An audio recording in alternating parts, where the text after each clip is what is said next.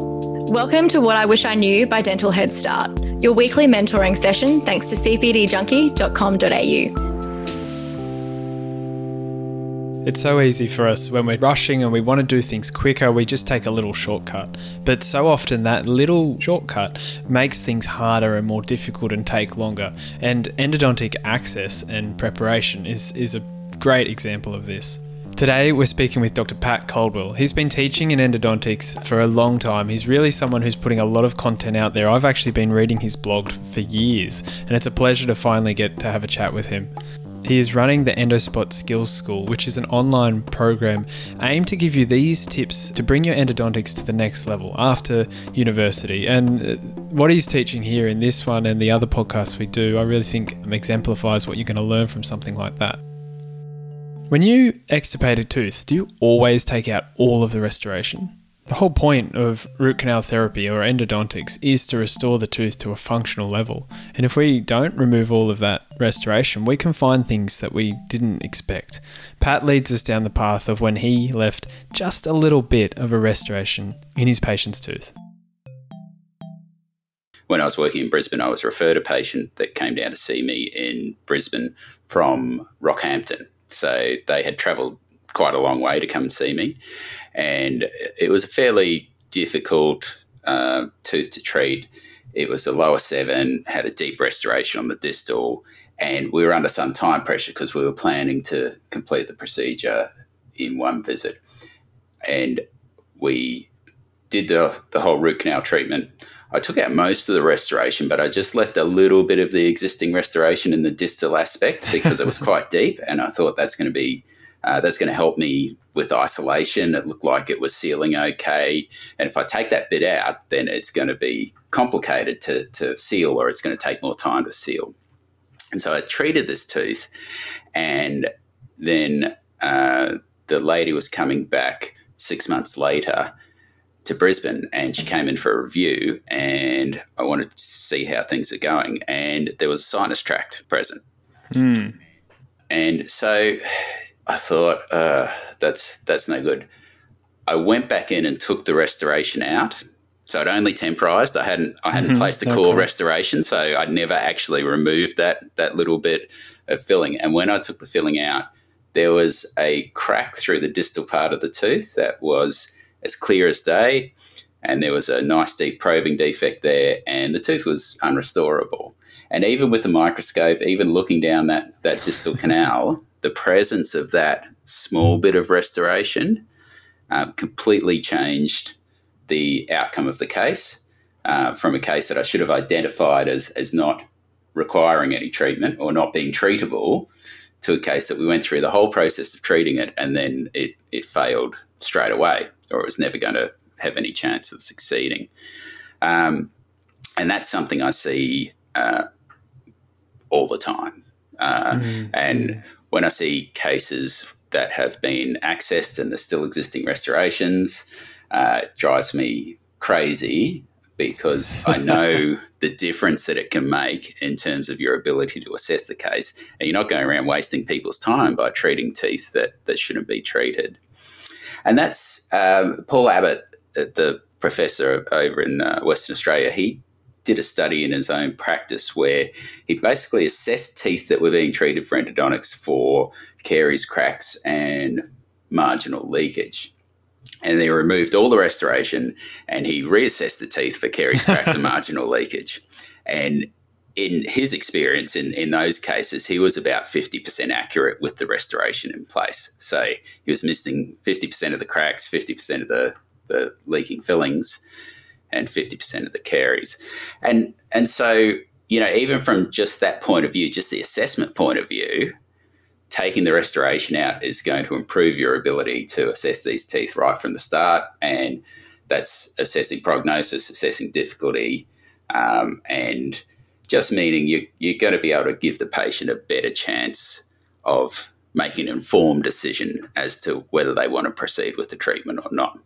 Instead of in the case that I did, where I treated the case, charged the patient, and then had to, well, in that case, we we put all the money that she paid towards an implant and took the tooth out and placed an implant when we could have just done that in the first place, Yeah, the egg's on your face by that point. But you're a very kind person for owning up to that and owning that situation so elegantly. So you said this happens all the time. How often would this come into your practice like that? Oh, look, I would say probably 40% of the cases that we see that have been extirpated don't have all the restoration removed. Now, obviously, there's a little bit of time factor there. So, if you only have half an hour and you've got to extirpate a molar, then it's going to be a bit more challenging. You want to get in and get out sort of thing. So, obviously circumstances affect your ability to do that properly, because you've got to think about how much time it's going to take you to restore that tooth as well. You take all the filling out, you've got to restore it. But in any situation where you have sufficient time and you're planning to treat the tooth, then removing that whole restoration is really important. And it comes down to, before you've got to go right back to the start. In the skills school that we have, where we talk about this, we go right back to the start and we think about looking at the end point before we actually start the treatment. So we're visualizing that final restoration before we start the treatment, and we're looking at what parts of the tooth, the mesial and distal, we need to access. And so that really just allows us to decide how we're going to isolate the tooth.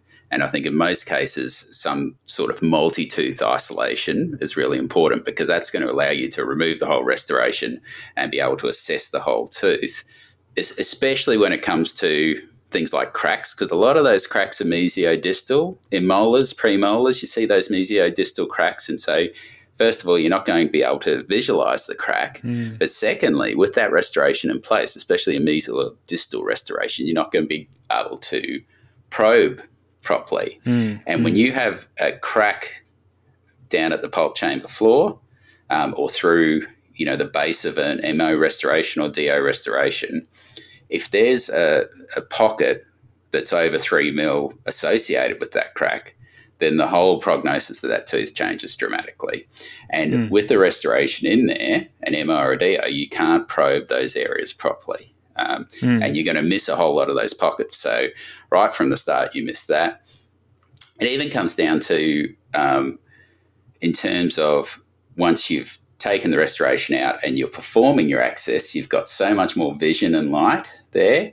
You can see, especially if you've isolated multiple teeth, you can see the outline of the tooth, and that's going to allow you to visualize the outline of the pulp chamber as well and give you more accuracy in terms of your access to the pulp chamber, and mean that you can be more conservative as well, because you're not going to be drilling away parts of the tooth that you don't need to drill away. And if you have that restoration in there, you're going to just not have as much perception of where that pulp chamber should be. And so you're going to just be drilling and looking for something and hoping to find it, rather than really being able to look at the tooth from the outside and angle your burrs in the right direction. I think that is a really, really good point, allowing you to get that perception, because this filling that's changing your perception is out of the way. I think perhaps we've all learnt that the hard way. Clear aligners have revolutionised the way we can provide aesthetic and orthodontic results to our patients. Many of us want to get into this field and provide these options for our patients, but are not sure where to start. That's where Aorta, Aesthetic, Orthodontic and Restorative Training Academy, comes in. Their online course, Aorta Essentials, is made to give you the foundations to take the first step. They also provide a number of live courses around Australia to help build on those foundations. With an unbiased approach, Aorta will show you the pros and cons of all the aligner systems. Get started at aortaaustralia.com.au. Thank you, Aorta, for supporting dental students and graduates, and thank you for supporting the Dental Head Start podcast. Do you see more perforations happen when the filling's been left in situ? Well, yeah, for sure. Yeah, I mean, you just can't have the same vision and understanding of where your drill is if you have this big restoration in there. And there's no value to the restoration long term. It doesn't add to the strength of the tooth. You're going to replace it one way or another. That it has zero value in your process other than, sometimes allowing some sort of isolation. But once you take all that restoration out, you find your pulp, you should be restoring then if you need to, doing that pre-endodontic build-up or temporizing or doing whatever you need to secure the isolation of the pulp chamber. But it just doesn't add anything at all by leaving the restoration in place. Yeah, it's a really good point. Actually, I'm to be honest, I'm taking a lot from this. I'm pretty honest on this podcast. I think, and I love this is why I do it. But you've touched on a few things. One is isolation, and a little bit about if you're planning to treat the tooth. Obviously, the onus is on the dentist doing the root canal therapy and restoring the tooth at the end. Mm. Talk about the workflow that you would recommend, because there's a couple of situations. One is an asymptomatic tooth that we've identified periapical radiolucency and we're planning root canal therapy. Mm-hmm. And then another is an emergency case and we don't have a lot of time. Is there any advice you can give towards workflow?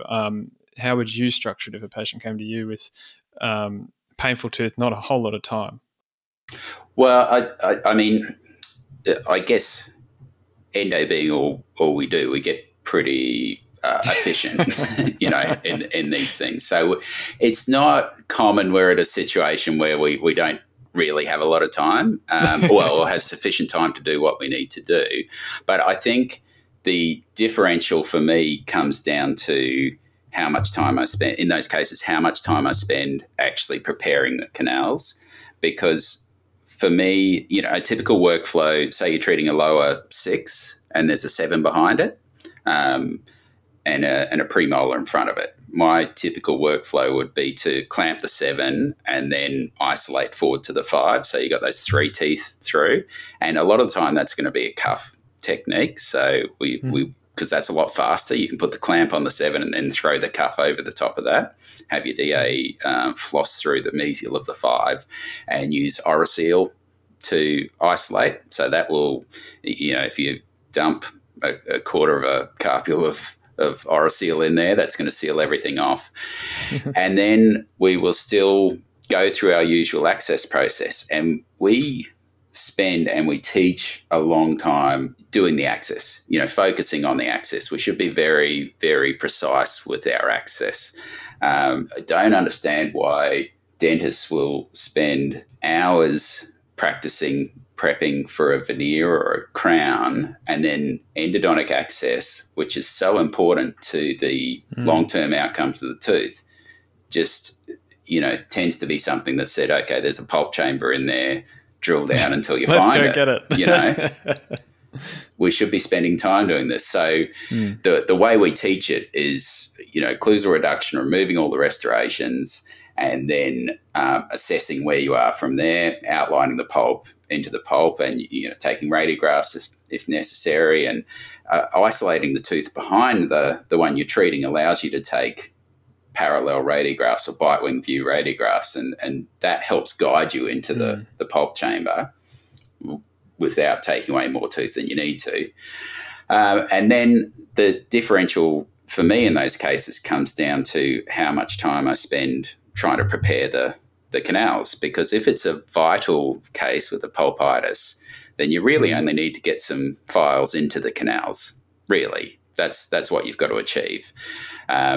If it's a tooth that is non-vital and you have the time planned, for example, say it's asymptomatic, then you want to prepare the canals completely. You should always aim to prepare the canals completely at the first visit. That should always be an aim. But if you're short of time, you really just need to open it up, get that pulp chamber open, and get some files into the canal without damaging the canals, without doing any harm.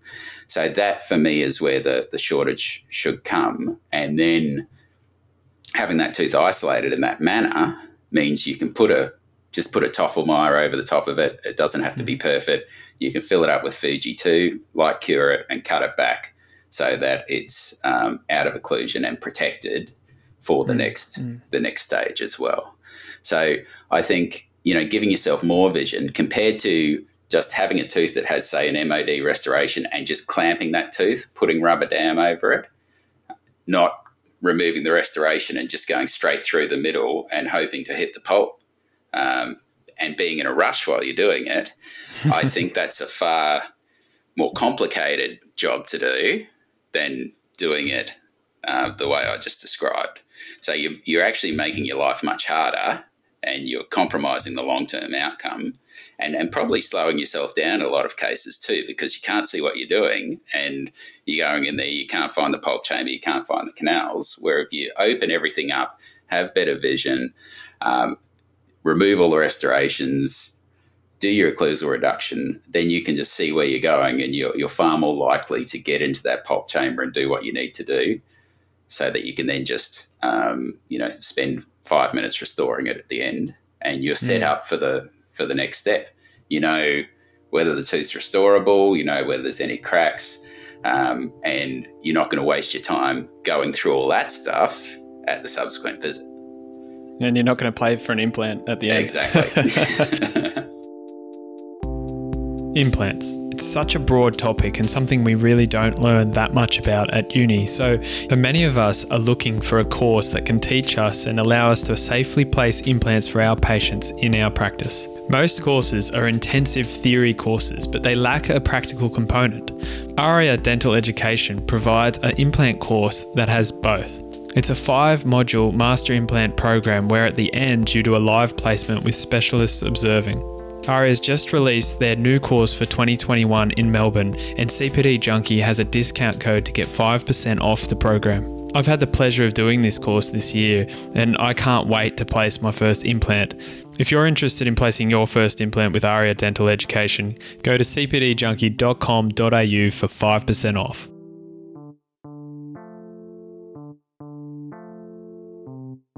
Look, I think you've raised such crucial points, and I think a lot of young dentists that are listening are learning a lot from what you're saying, myself included. You raised a point, you're like, oh no, we're not often short of time. Well, we're speaking to students and graduates right now, so we're always short of time. But the workflow you explained just then, I think that I'm looking forward to implementing that pretty much as soon as I can. I hope that these concepts have been helpful. I mean, these are things that we learn over a long period of time through bitter experience, and so much of that comes down just to that workflow, that little bit of workflow that we spoke about is really going to improve things. So, before you start a case, have a look, think about what the final outcome is going to be in terms of, your root canal and your restoration, and then isolate the tooth so that you can achieve that, or you can start that process at least at that first visit, and just give yourself so much better vision, so much better access, and things will generally be a lot easier. Thank you so much. I think they're really, really useful tips and points about removing restorations in endodontics. Thanks, Pat Caldwell. Thanks for having me. Thank you so much for listening to the Dental Head Start podcast. I genuinely hope this is helping you become a better dentist. So if you like what you're hearing, make sure you subscribe on your podcast player, and I want you to do me a favor. I want you to go to social media and share something that you've appreciated from us with one of your friends. That's how the word gets out. That's how more people gain and benefit from what we're doing. And if you're a dental student or a graduate and you want to get a head start, go to dentalheadstart.com to find everything we're doing to help dental students become great dentists.